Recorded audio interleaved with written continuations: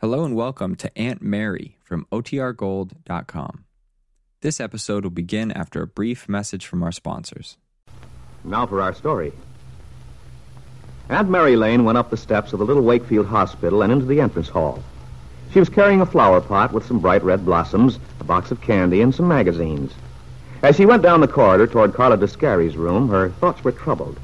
Carla was recuperating after a brain concussion, the result of a quarrel with her husband. Mario disappeared after a jealous scene, still believing his wife had betrayed him. If only they could find him, Mary Lane was thinking.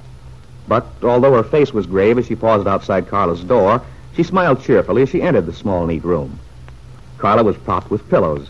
She looked like a little girl with her heavy dark hair framing her face and her big shining eyes. And there was a child's eagerness in her voice as she welcomed her guest.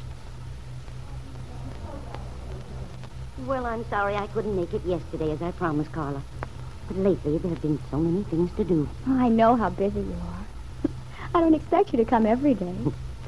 Lefty sent you this little plant, dear.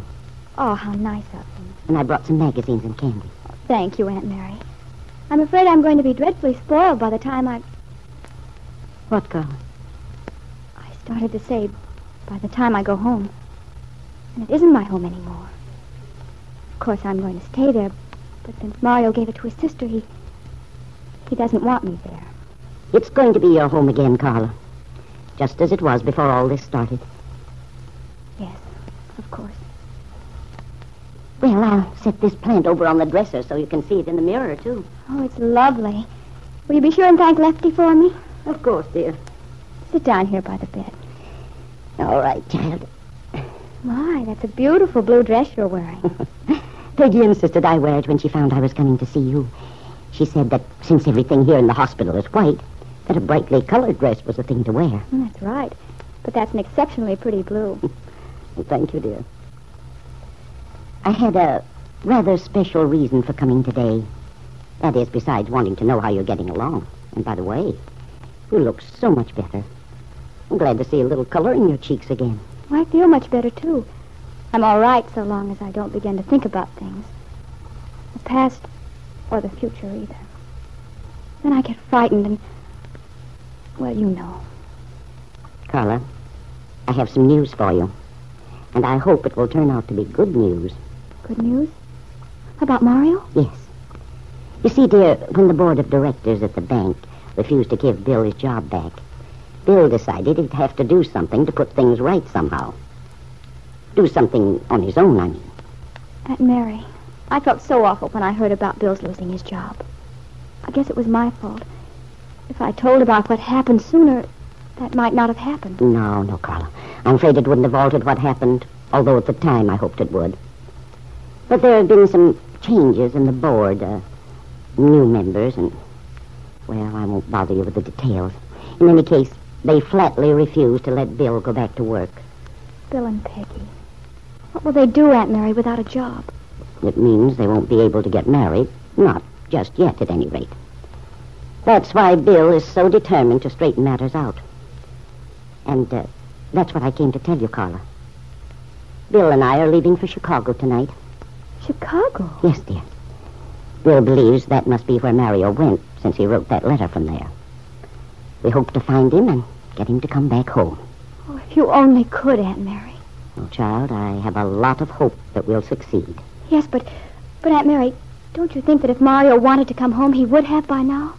If he hasn't, it must mean he still believes all that awful gossip about Bill and me. Oh, he won't, Carla.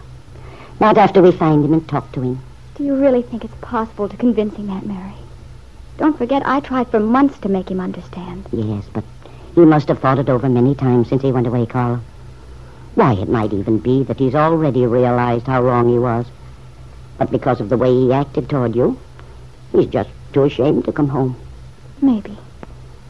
Oh, I hope Bill can find him, but Chicago's such a big place.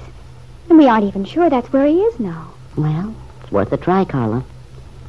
Bill has some ideas, and I have a theory, too, which may work out. It's wonderful of you.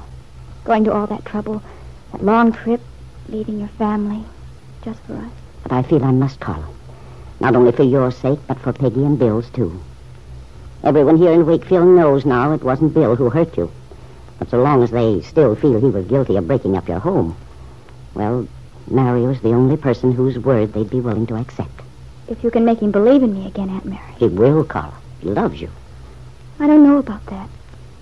If he really loves me, why did he send that letter to Angus McKillop, giving away our home?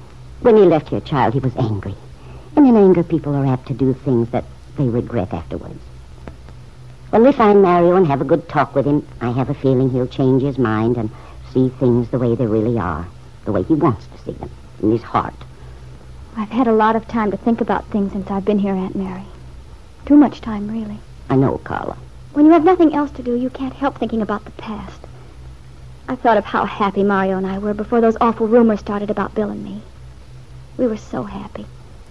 And then that awful time when he found my scarf in Bill's car. After that, everything changed. Everything went bad from then on. I still don't understand how it got there, or how the gossip ever got started. Well, Carla, I'm not sure yet. But I'm beginning to think I have an idea how all those slanderous stories got started. You do? How? Well, it's too soon to talk about it yet. But I think somehow we'll know before too long. You know, Aunt Mary, one thing that's bothered me an awful lot is how my troubles, Mario's and mine, have upset things for Bill and Peggy. When I think of it, it makes me dreadfully ashamed, Aunt Mary. You mustn't feel responsible, dear. Nobody blames you. But I was selfish when I tried to protect Mario. One's first thought is to protect those we love. I know, but I should... Carla, try to think of the future hopefully, dear.